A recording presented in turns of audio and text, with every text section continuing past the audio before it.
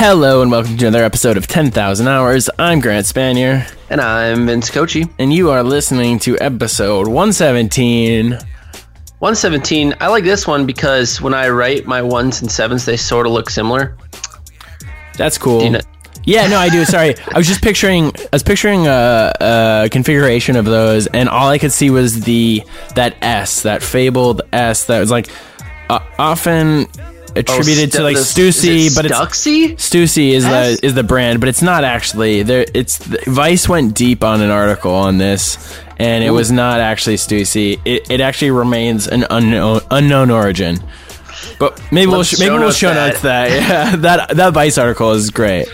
Yeah. And you know what else was great, Grant? This episode, 117, first guest of season 4, and she was a total delight. Super smart, super insightful. Wes KO joined the program to talk about Impact. Totally, and this is a bit of podcastception or episodeception or hyperlinking within episodes where we can point back to the Seth Godin episode as Seth is the person who introduced Wes and I, and just getting to know her has just been such a treat. She's such a unique, driven, like generous character.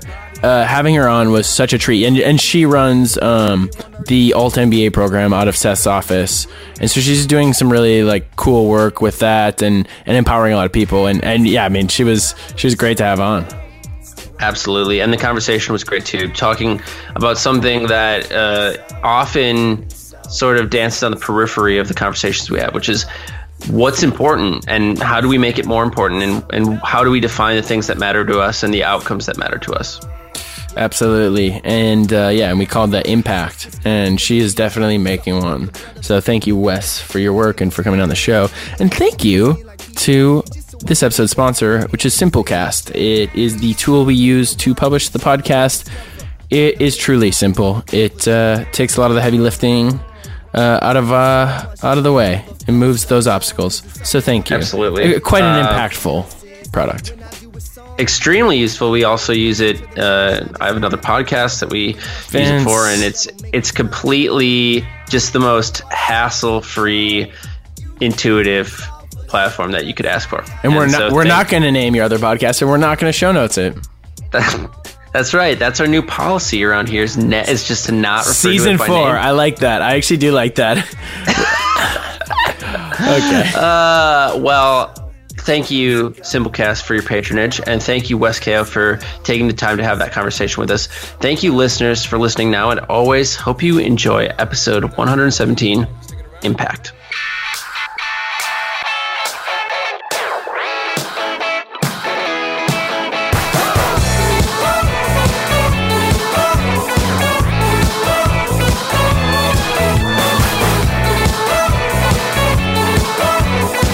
So, Grant, we're going to do the show without you this week. I was going to say, well, usually I try and cordon off the guests I bring on. I try and keep them as far away from Vinny as possible. You like to turn them against me. Yeah, really? Actually, I do. Yeah. No, I know. We've been doing the show for like 4 years. Unless it benefits me, then occasionally I'll pop onto your team, Vince.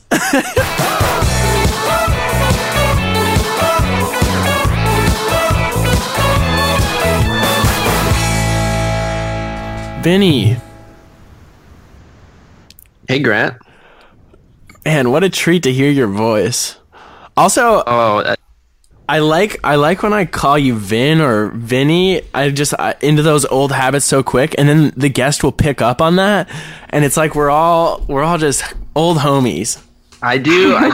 I'm already tipping our hand because we don't usually introduce the guest this early. But you know what? I do feel like her and myself are old friends, even though this is the first time we're meeting. Oh God. Okay. Well, let's. You know what? This time, let's get right to it. We just belabor the point here. We leave the guest hanging. Yep. It's just this. We do that. I find comfort in the tension, but I feel like a lot of people don't. So, Vince, perhaps you could tell me what you're working on. Yeah. I'd love to, Grant. Well, today I was pretty busy with a new pitch that we've got going on always the most fun and exciting and hectic time at an agency. So it's been consuming a lot of my not only office hours, but also once you get home and then the office follows you there, those hours too. Do you remember that show? Was it called The Pitch? It was like a short-lived... It was called The Pitch. Very rightfully short-lived. Let's show notes that because that's phenomenal. Yeah, the premise was right. There were like advertising agencies pitching against each other to win the business, and there was like tons of manufactured drama. It was obviously. It was obviously not real. Toxic.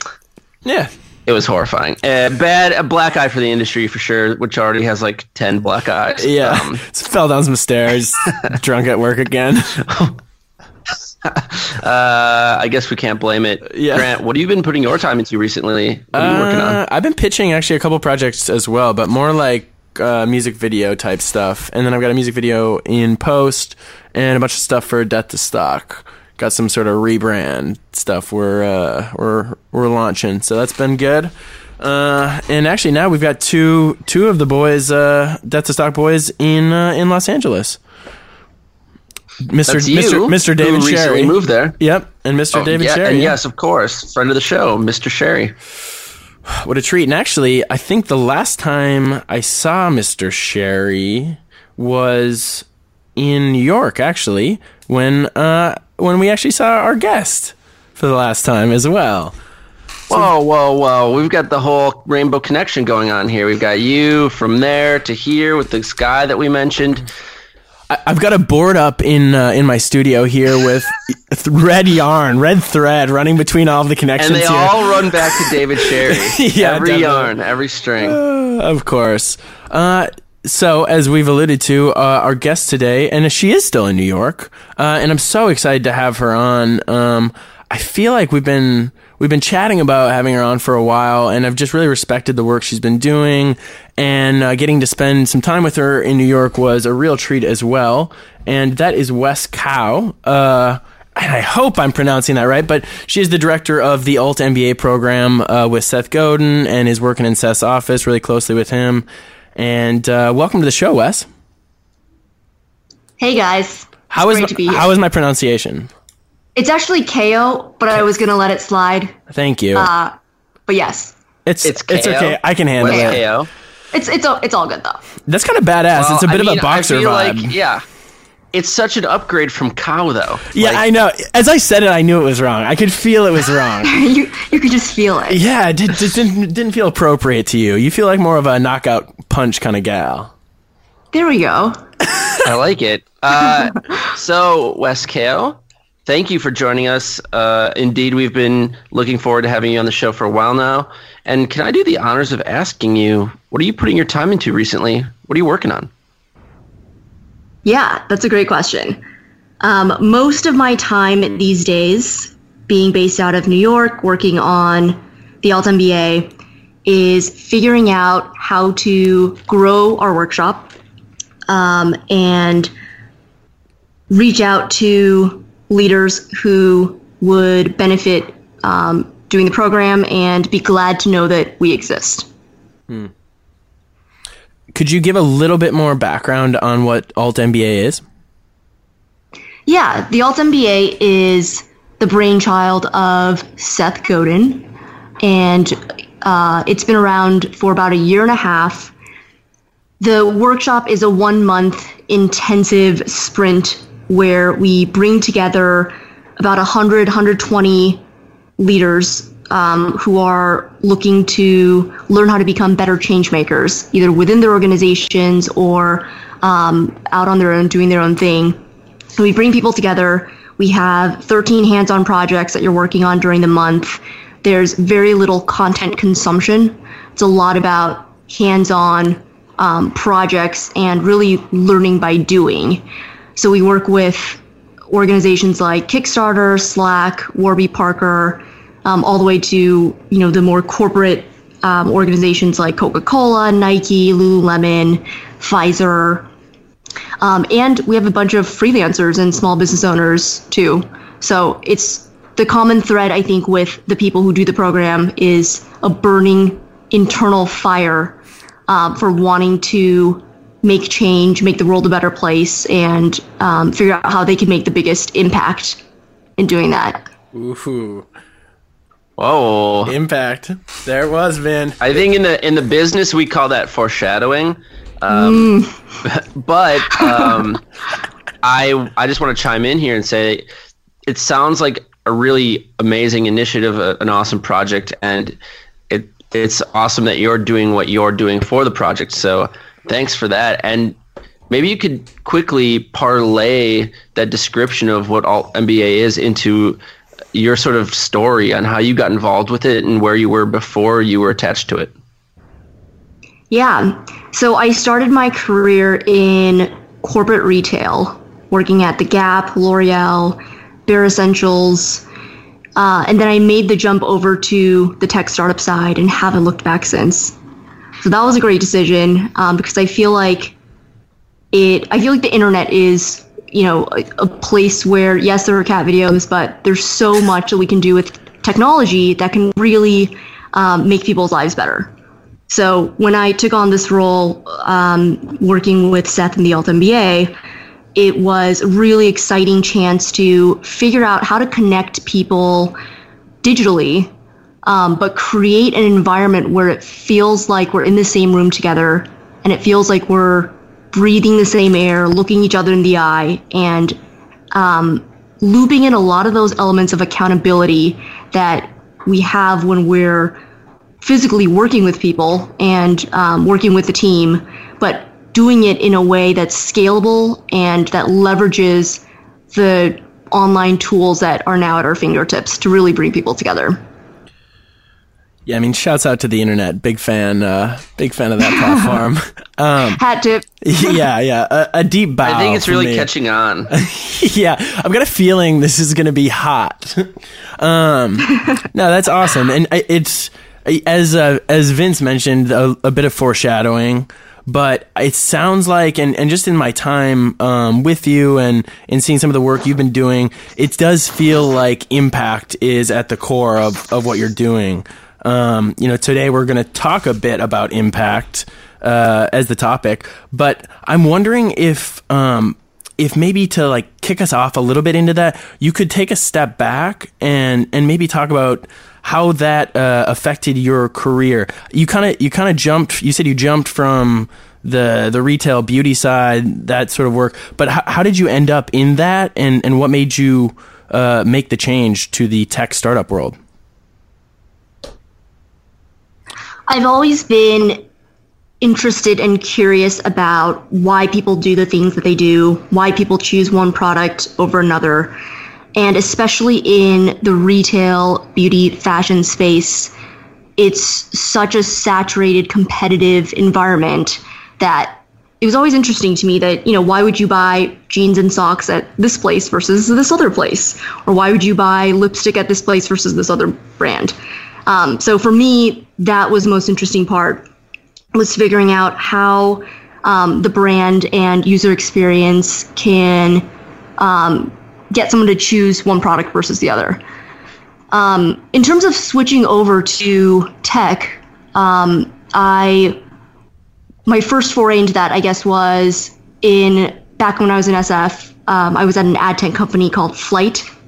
It was a small Sequoia-backed company that was doing real-time display advertising. So I was there for 3 years, and I saw this opportunity come up to work with Seth. He had posted on his blog that he was looking for a 6-month special projects lead to help him kind of figure out what to do next and provoke and kind of be a sounding board, because at that time he had just sold Squidoo. So I applied for this position, and I remember the interview or the application involved a video where you had to film 3 minutes about what you hope to learn, what you hope to build, and what you hope to contribute. And at that point, I remember being a huge fan and thinking, God, there must be so many people submitting applications for this, and I don't want to get too emotionally attached. So I'm just going to film this video once and call it a day. So I filmed it once, and it looked good enough. And I just thought, all right, you know what? I'm going to send it in. And lo and behold, I heard back from Seth, and we did a couple rounds of interviewing, saw if it was a good fit. And when I got the role, it was really a no-brainer to move out here from SF to New York. Do you remember what you talked about in that video? I don't. I could probably dig it up. It's probably saved somewhere in our Dropbox folders. Well, if you want, we could always show notes it. We could dig up that little bit of nostalgia and relive it as a community, as a 10K community. But we don't have to. That said, we would love to. So send it to us, please. So, very interesting story. Sounds like calling it a day. It ended up being a heck of a day if it landed you your current gig. Is it safe to say that you feel like, and this is obviously a loaded question, your new pastures are helping you make more of an impact than your previous career experience? That is a loaded question. I actually think that there's a ton of different ways to make an impact. I think that sometimes when we're really excited about a certain position or role or company, it can feel like that's the only way to move forward or do the work that you want to do. But I think especially in interacting with a ton of Alt-MBA students and alumni, there's really so many different ways and levels and paths where you can make a positive difference in the world. So I actually think that, it's great to have a specific set goal with where you want to go. But I also think staying open to the opportunities that come your way, in serendipity almost, and just keeping in mind that, if you want to make a difference, that if one path seems closed, it doesn't mean that you're destined to not make a difference. Mm-hmm. So true. It means that there's other ways for you to make a difference, and it's up to you to look for those ways. Totally. Yeah, sometimes brute force in general does not get you anywhere. And it's, I guess that's a lot like mentalities around like fitness or any sort of like habit changing is like, okay, 100% all at once. But sometimes it's about being a little bit more flexible and loose and not tense, and allowing yourself to kind of flow and find different ways, different paths. Man, it can be, that's such just going through different like career transitions. That can be so scary. I'm curious, we were emailing a little bit, and you were talking about that story in the cab ride with your coworker, I think it was Kelly.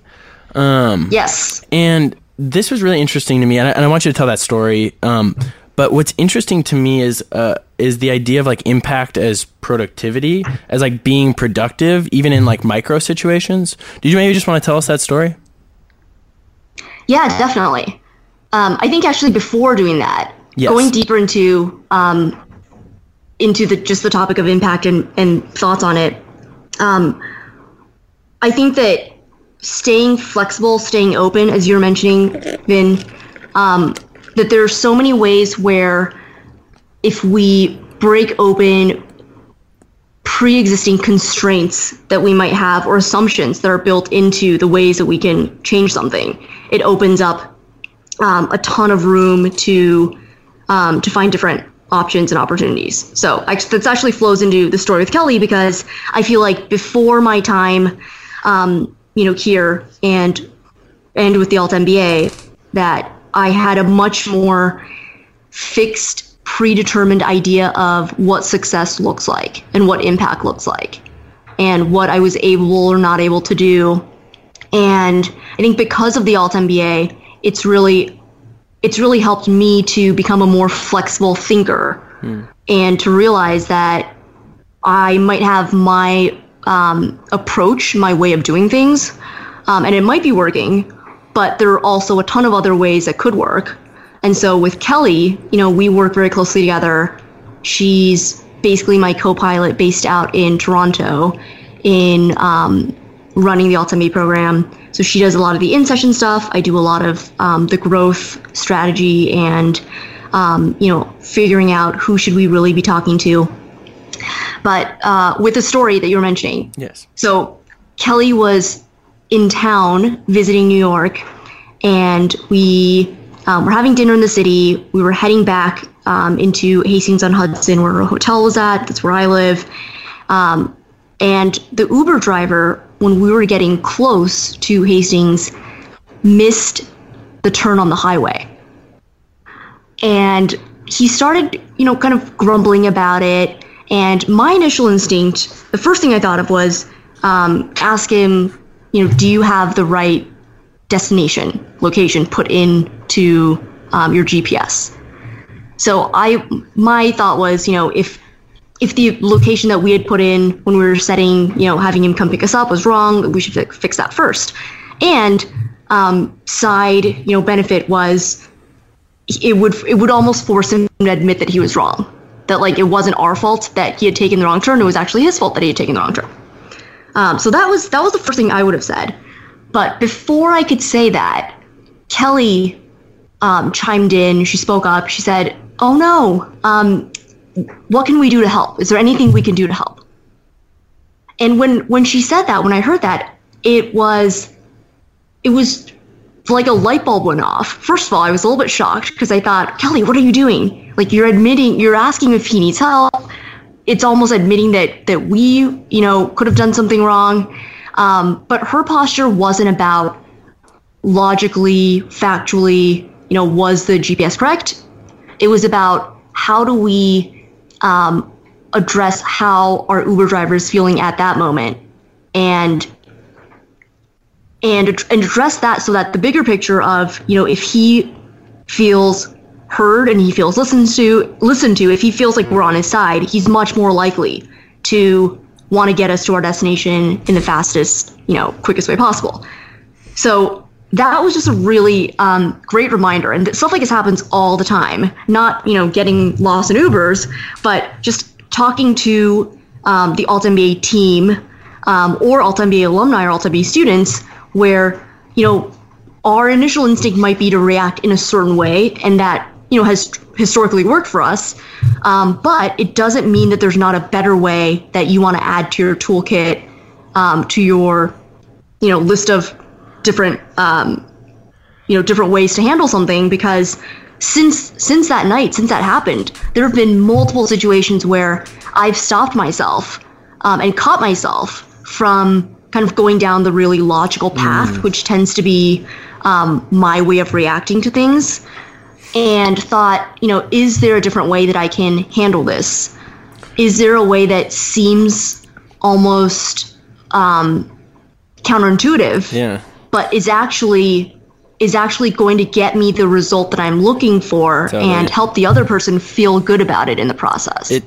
I feel like for someone, I'm not saying you're necessarily competitive, but I think for people who are high achieving, who are really have a strong desire to do and make and move forward and be productive, I feel like there is this natural reaction to just be to just point out what's wrong and then try and logically fix that. But I think that's such a powerful moment, and that happens every day, all the time. I feel like in directing, I take directing and I see real life through that a lot of times. But being on set, it's constantly talking with someone, and it's not about you being right. It's about you figuring out the best way to achieve it as a group. And I feel like you can blow that up, out, keep stepping back. And that is way more, there's so much more humanity available to us if we're all thinking like that versus trying to win against each other, because that's kind of what that is. It's no, I win. I'm right. You're wrong.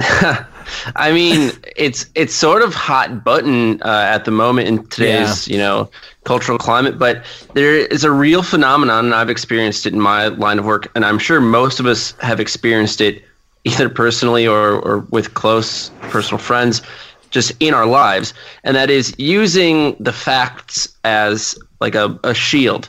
So hear me out. You were right in the Uber. Empirically, the Uber driver messed up, and you pointing that out would have been empirically right. And you could defend yourself perfectly cleanly by saying, well, I'm just pointing out what actually happened in an effort to reach the solution as fast as possible. But what often happens is people use that shield as a sword, and instead of actually trying to mend and to create a solution, they take their position. Their position is the one with the facts and the truth, and so they're right. And it's up to the person who made the mistake to fix the problem. But what you're doing then is you're just robbing yourself of a chance to work towards a solution with this person. So you're taking your agency out of the problem-solving process. Totally. Yeah, absolutely. I think another part of that is realizing that the emotions surrounding a situation have a lot to do with the way that the person reacts and the way that they respond to you, more so than what the facts of the situation may be. And also that if they don't feel heard and they don't feel seen and listened to and cared about, a lot of what you're saying is not reaching them anyway. So it's almost like unless that person feels like you're on their side, it's almost like you're wasting your breath with all of those facts and just throwing that at them. Totally. Yeah, absolutely. You always got to ask yourself what's the actual positive outcome for any situation, right? And we're not like saying this, well, at least I'm not. And I assume that it's also comes the other way, that it's not an us versus them, like how to figure out their emotional creatures. We have to figure them out because we do the same thing too, right? Yeah. We are often on the other side of the coin. We're the ones reacting emotionally, sometimes even irrationally.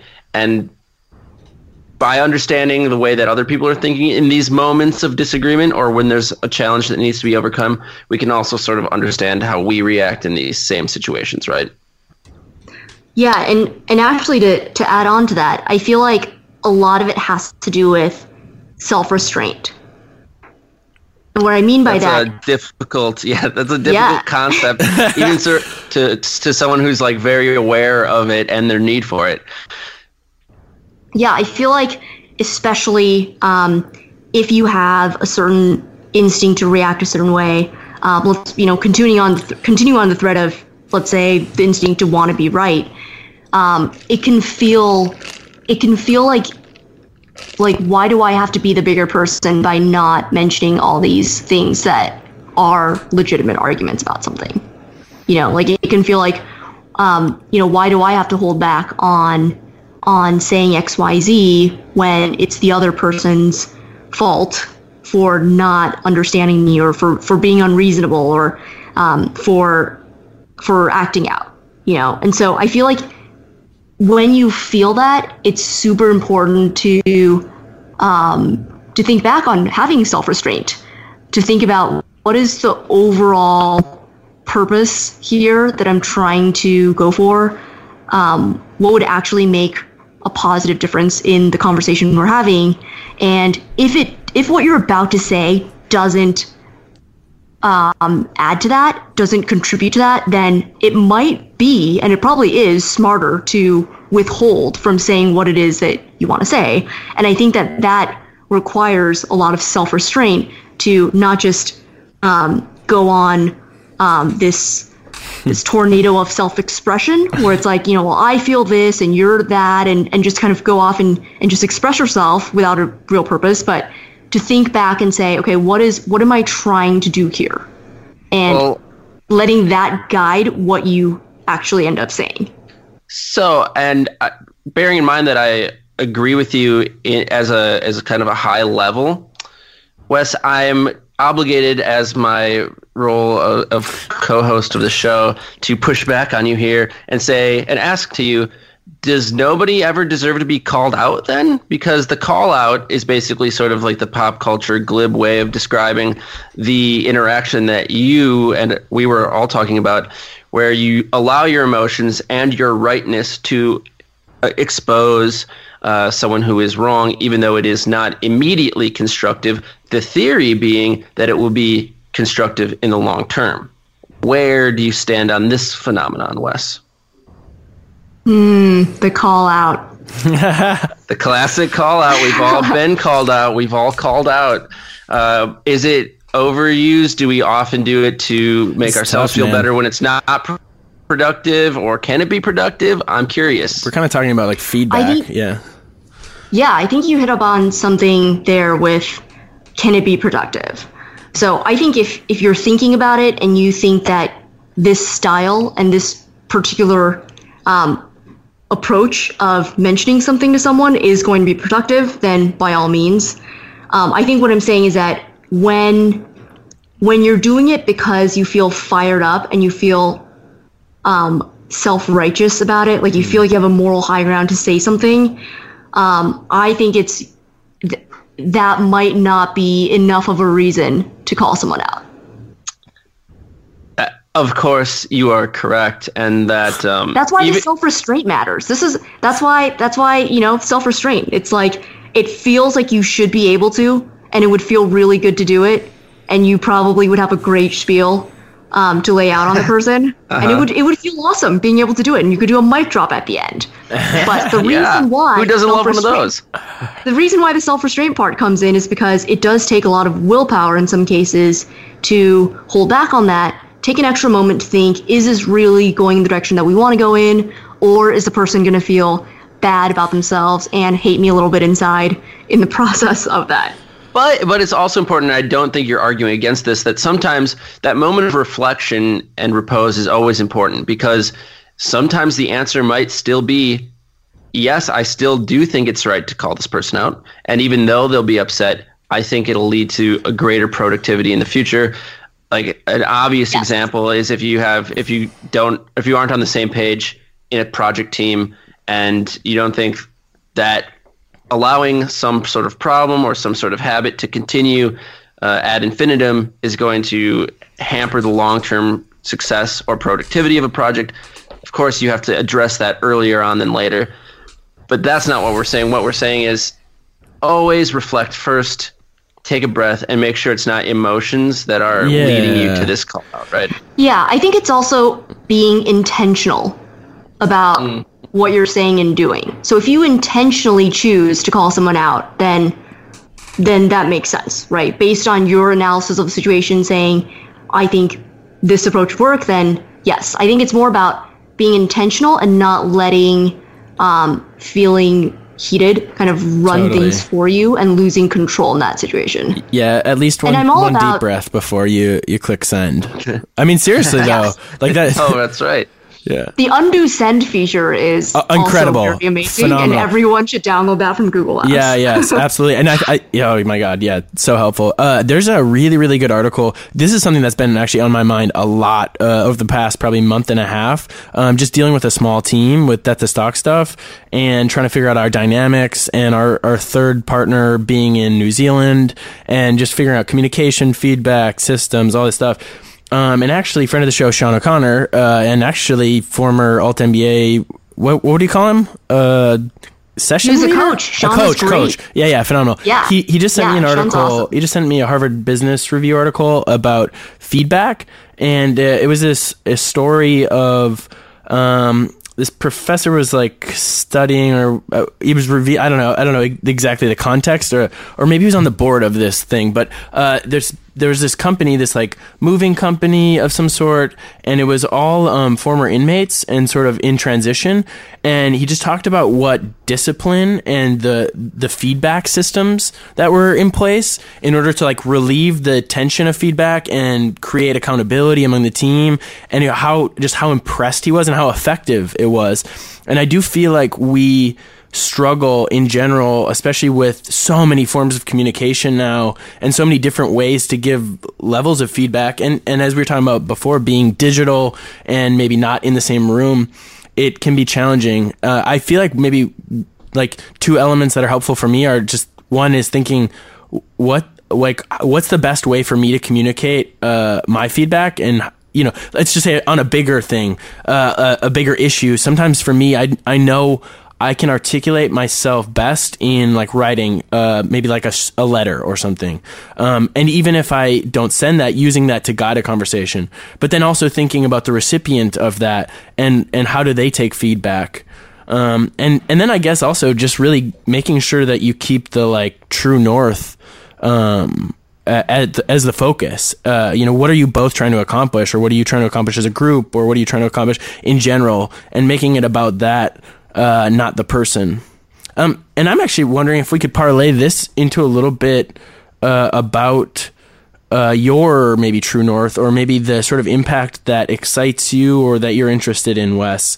Like, what is important to you in terms of your work and maybe your life, or where those intersect? Yeah, that's a big question. It is. It is. Biggest question. It is. Like, it's like a step down from what is the meaning of life to what is the meaning of your life, basically. You can take that as you will. It doesn't need to be so ominous, but I am just curious. I do think it's like, because this is a nice forum, I think, to have that discussion, because you don't ask people that sort of question very often in daily life, and I think it's an interesting question. Yeah, I think so. Things that excite me. There we go. Let's start there. I think working with smart people who are kind and working on interesting projects that are making a positive difference in the world, and projects that might not work. I think those are the three things that kind of go together.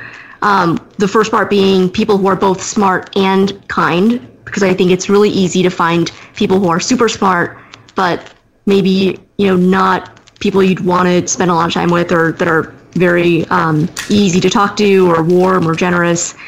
And then there's people who are really nice, but might not be as interesting to work with intellectually. So I feel like that combination of both smart and nice is huge for me. And I feel very, very lucky because the AltMBA HQ team is incredible. I learn from them every day. The AltMBA students and alumni, again, just the amount of the track records of our alumni and students, and the amount of generosity that they have about helping each other and sharing what they know is just mind-boggling. So I feel like that's a huge part of it. And then the other part with working on projects that are A, making a positive difference, and B, something that might not work is really interesting, because for me, half the fun is in the struggle of not really knowing if it can be done.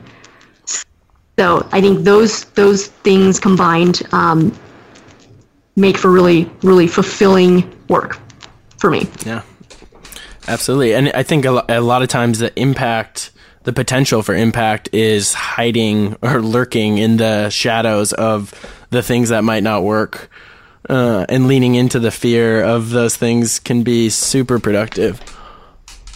Yeah, I think also with making an impact, I feel like when I look back on my path and, what I'm most interested in now, it's about making if I had to choose, it would be about making a deeper impact with a smaller group of people than it would be about touching, a bunch of people really lightly, with like tweet it here and there. I think that I've also traditionally not been as good at that too. Like, I'm not great at writing awesome tweets. Yeah. And it's also just nerve-wracking for me that I'm writing this thing and everyone's going to see it, and I don't know anything about the people who are reading it. And it just doesn't ever feel like 140 characters is enough room to say what I want to say with enough nuance. So there's also a bit of that baked in, that it's just probably not what I'm as good at. But I feel like it's really tempting to want to reach the most people possible, the greatest number of followers, or the most blog subscribers. And for me, I think there's so much to be done with interacting with maybe a smaller group of people, but really changing the way that they think and operate and move through life, and touching a smaller group deeply, so that they're fully convinced of a thing or fully changed on a certain topic, and can then go off and spread that message or make deeper change in other people. So for me, I think the quality over quantity has been a pretty big thread in the projects that I'm interested in, and where I think I can make the biggest impact. That's excellent. I mean, that is, I mean, our episode with Seth was about self-awareness, and the first couple seasons of the show were about that. And it sounds like that's where, like, you can punch, once you know how your body works, you can punch the hardest, you know, if you know the best way to swing. And I feel like that's sort of how you're, and a perfect analogy for West KO. Oh, wow. There's our name joke. We thought we weren't going to do one, but we did one, and I'm glad we did. No, but truly, though, I think knowing yourself and knowing that, okay, you're using social media as an example, but knowing that opening yourself up in that way is actually maybe damaging to your overall contribution. And knowing that you can give more and create more with a smaller group or by foregoing certain other things, I think that's just like... It's excellent awareness. I think there's also No, please. Okay, I'll continue. It's a safe space, guys. I think it's also about understanding that we have a finite reserve of energy and emotional bandwidth. And so, yes, you can spread it across a ton of different things and a ton of different platforms, but if you know what gives you joy and where you get your energy from, like for me, I have always liked one-on-one hangouts with friends, you know, or like small groups, and that kind of goes back to the quality over quantity piece. But I just felt like I could better understand people and better share my thoughts in a small group setting where people are really opening themselves up. So for me, it's about how do I lean into that and make that scalable in different ways, as opposed to necessarily trying to be bigger for the sake of being bigger. Totally. Feel wow. that. Yeah. I mean, I feel like we have been talking about it this entire time, impact, even if we weren't talking about it directly, because what it means, at least to me at the end of the day, is the impression that you're making on people with everything that you do. And everything that we do does have an impact. And everything that we receive from others creates an impact on us. And the word impact in and of itself is suggesting a lasting impression. It's, literally impacting, right? And so thinking about it intentionally, like this conversation has alluded to, and understanding what type of impact you want to make and how you think you best make it. And maybe to some people, making a light impact across a broad spectrum is what they want to do. And that is how they're most effective. But what it comes down to is understanding your vision for what you want your impact, your lasting impression on the people in your life to be. And if you don't know that, then you're kind of at square zero, right? Nobody wants to be at square zero, Vince. Ooh. That's like the worst square. That's the worst square. I mean, I hate to be so judgmental, but hey, so I'm gonna push back on that. Oh, nice. I know. Yes, I'm gonna push back on that because I think that we're never really at square zero. Okay. Mm-hmm. So I think if you're not sure where you want your impact to be or what is the best way to amplify your impact, there are already things that sound more interesting or fun to you that you're probably better at or that you want to explore more. And so it's not like we're ever just a clean slate where it's like we don't know where to start. I think it's asking yourself the right questions and maybe acknowledging that you tend to like this thing more than that thing. And you do have an opinion or an assertion about where you like spending your time. And just admitting to yourself that, you know what, I tend to like these situations more, and knowing that about myself, how can I make the biggest impact and lean in that direction?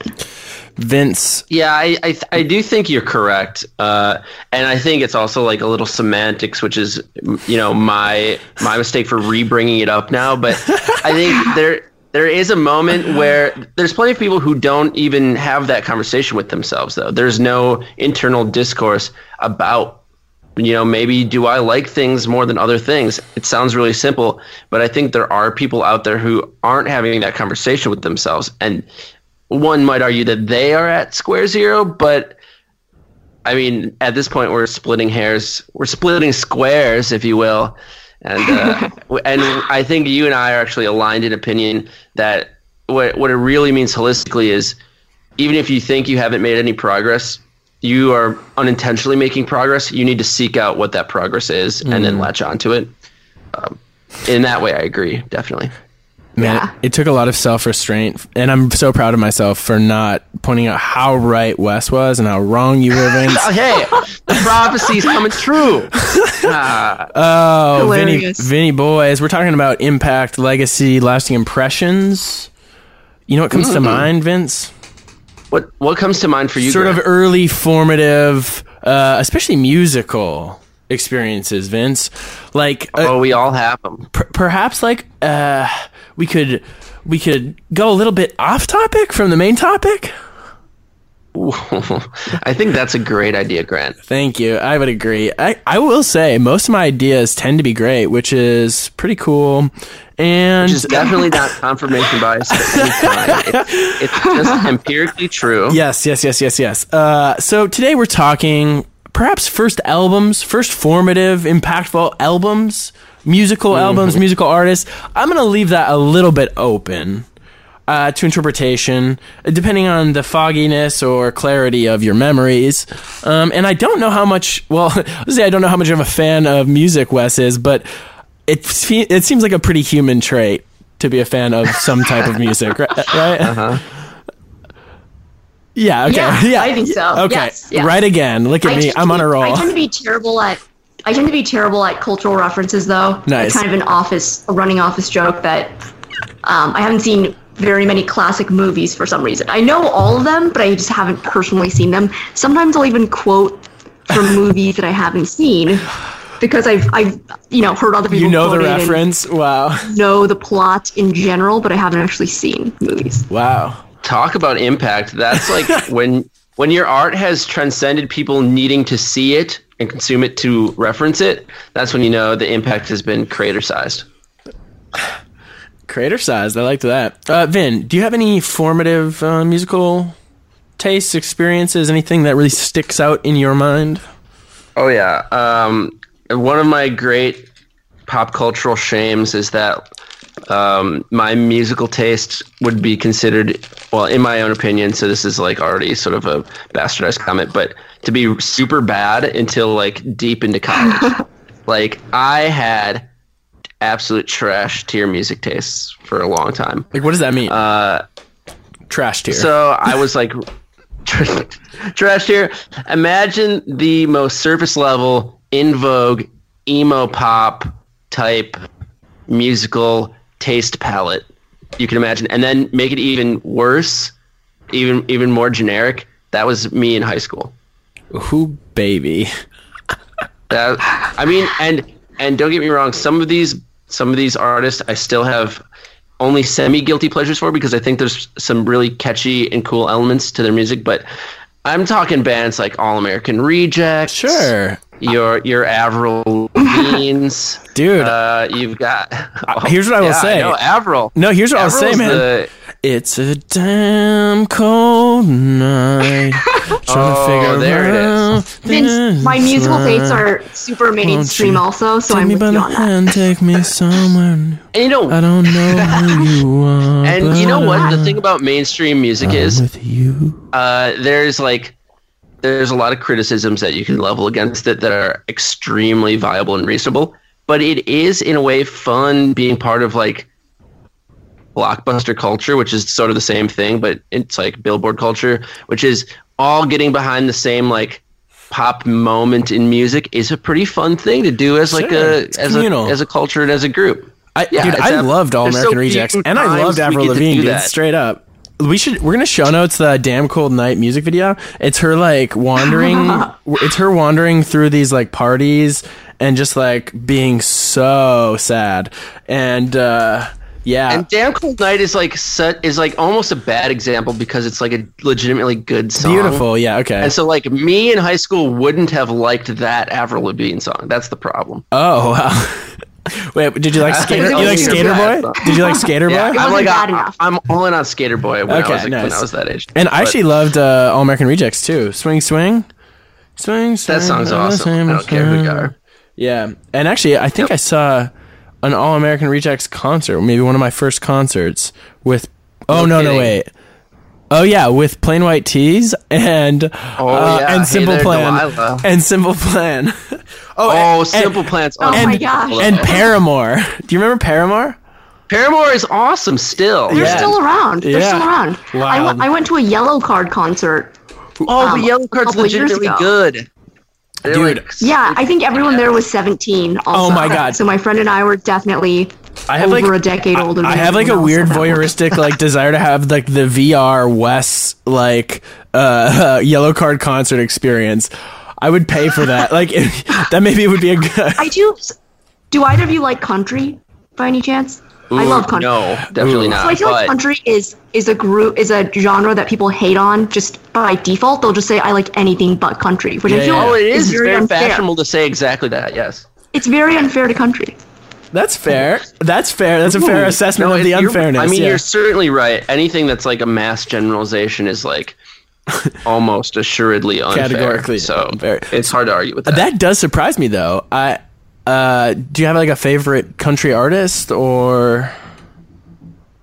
Yeah, so a couple years ago, I saw Keith Urban in concert. Awesome. In San Jose.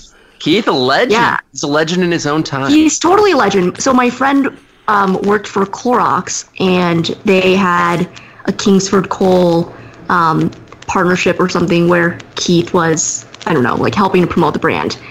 So she had tickets, and she and I went. So we got to actually meet Keith himself backstage. So it was amazing because they lined everyone up. It was like a group of 20, and they were like, all right, you guys can go in single file. And Keith was waiting there to give every single person a hug as they walked in. Oh my God, Keith. And he was a great hugger. He's a good hugger? Yeah, it wasn't one of those hollow, like, caved hugs. It was a full, like, yes, we're friends kind of hug. And I felt like that was just such a great a brand moment for him also, because like now I tell everyone that Keith Urban is amazing and an incredibly genuine individual. That's impact, and everyone man. should listen to his music. Damn, I think Keith Urban just got a new fan right here on this side of the mic. I'm gonna stay out of that one. But you guys got Keith. He's yours. Oh man. Grant, what was your formative album? I know we've already flirted with it. We kind of, honestly, I think we were actually pretty aligned somewhat. I feel like it was a combination of that kind of emo pop, like Simple Plan, like Jet. Jet hit me super hard. I don't know if you remember. What was that? Jet. I don't know what that album was called, but it was like, had Are You Gonna Be My Girl? It also had that tragic song called Timothy about the suicide. Oh my God. Yeah, it just had some layers. That one really did. And then I had my dad. My dad had this gigantic like 200 CD holder of like all old music, like a lot of like Foreigner and like the Eagles. The Eagles hit me super hard. Yeah, the Eagles, man. Wow, that. I was going to make the Big Lebowski quote, but I don't actually remember it verbatim, so I just gave Wes probably knows it. She hasn't seen the movie, but I know. I was going to say this does fall in my set of things. Your jurisdiction. Yeah. Yes. And no, I haven't seen the movie either. Terrific. That's awesome. I feel like Jet is like. That's like a stage 2 for me. That's a stage 2, maybe. I got into like I might have been jumping it. And yep, stuff Strokes like that, for sure. Influenced, but I would say higher depth. More, there's more texture to that music. Dude, you know what's weird? I have like a specific memory or connotation of like Avril Lavigne and Kazaa and MySpace. Oh, like, yeah. And an old computer. Like I have like I can like picture that. Like earlier technology, streaming, downloads. Oh, Grant, this is Kazaa and LimeWire and FrostWire and like, the LimeWire, yes. Those are like one of my most treasured memories because we were a blip on the radar technologically speaking. We were like the only generation and a small part of that generation to experience the beauty of Kazaa and LimeWire. Oh, God. Just the inherent dangers, the hoops we had to jump through for a single song. We had to download a song all night and pray that it was correct. God, and the video stuff. And just the insane, like, file management systems of that time and shared computers, the whole family on one computer. Oh man, now we're waxing nostalgic, man. I'm gonna twirl into oblivion. Mentioning a formative music experience for someone that's our collective age, and not mentioning like those pirating services and also the media player with like the different like blobs and like oh my God things that like designs. What do they even call it? The equalizer, the visualizer, yeah. Yeah. Oh, maybe the visualizer was like a big deal. Like I had to match the right visualizer to what I was listening to. I'm now Middle picturing school me too. was not compromised. At the same time, we'd definitely have like an AIM or like an MSN Messenger window up. Just have these graphic influences now. With nostalgia. There were deep friendships from AIM. I was actually an MSN Messenger plebe, but AOL was also cool. Shouts out, man.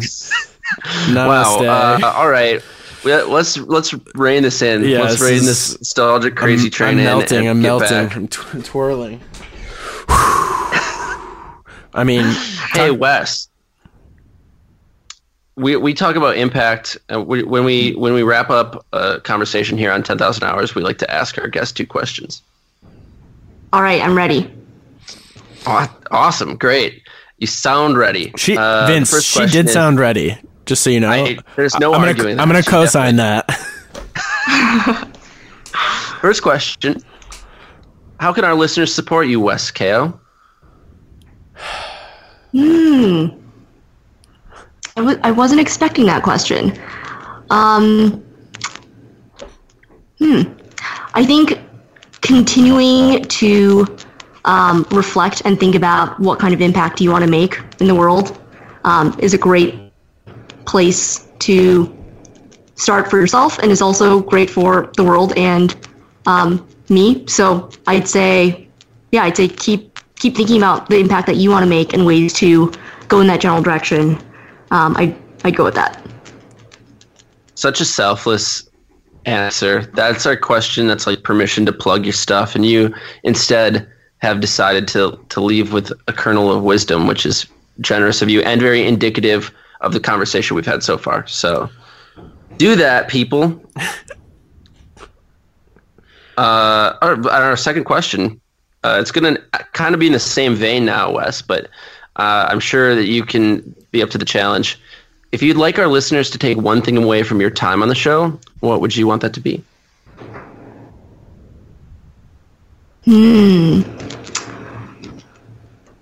I think the one takeaway would be to question some of the assumptions that you might be operating with, because I've personally seen that people really do change.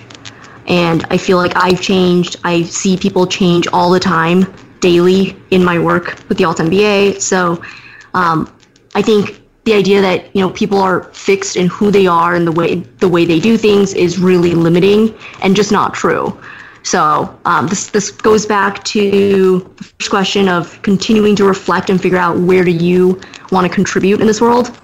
But I'd say that the one takeaway is don't let other people box you in. Don't box yourself in, and draw yourself a bigger box. Whoo! Yikes! That's great. That's really good. Striking visual. I liked that. Draw yourself a bigger box is like I can really get behind that. That's really cool. Mm-hmm. Well, I feel like I want to improve myself now. Suddenly, Vince, is this going to be? Wes, you've made me reflect on my own box. Vince, I don't like what I see. Vince, this will be the Impact Pact. The Impact Pact of 2017. Vinny Cochi. Impact. That's actually great. Yeah, capital P, baby. Woo! Yeah, that's right. Hey, Trademark, TM. Yeah, registered. Yeah, copyright. Wes, thank you so much for coming on, and thank you for the work you're doing, and just the general positivity and encouragement and impact you are making. Yeah, it's awesome to see, and I think it's a really helpful example for people as they consider their own impact. So thank you. And I'm wondering, Vince, you've had a lot of honors today. I'm wondering if I could maybe have the last honor. Well, we'll give the true honor to Wes, hopefully.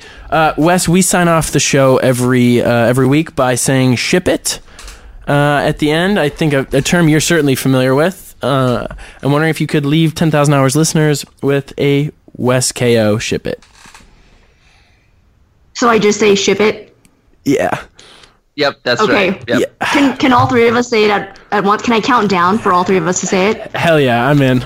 Yeah. Okay. Let's all right, do it. I'm going to count us down. Okay, we're going to put our hands in the middle here. I'm doing it. I'm touching the mic stand. All right. I'm doing it too. Okay. 3, 2, 1. Ship it. What? Guys! Okay, we're going to do that again. Let's say it after we count down 3, 2, 1. Okay. I feel like you went on a hard half count. You went on a half count, Wes. Okay, wait. Listen, productivity is the goal. Just a little bit more space at the end, and let's get aligned. We got this, guys. All right. No, you're right. Okay. You're right. All right. 3, 2, 1. Ship Ship it. Guys! All right, we're shipping it. There's so much shipping going on. Yeah. We're I felt counting that as a win. Wes, I felt like you and I were aligned. It was layered. It was a tiered approach. It was a double punch. It was that classic KO.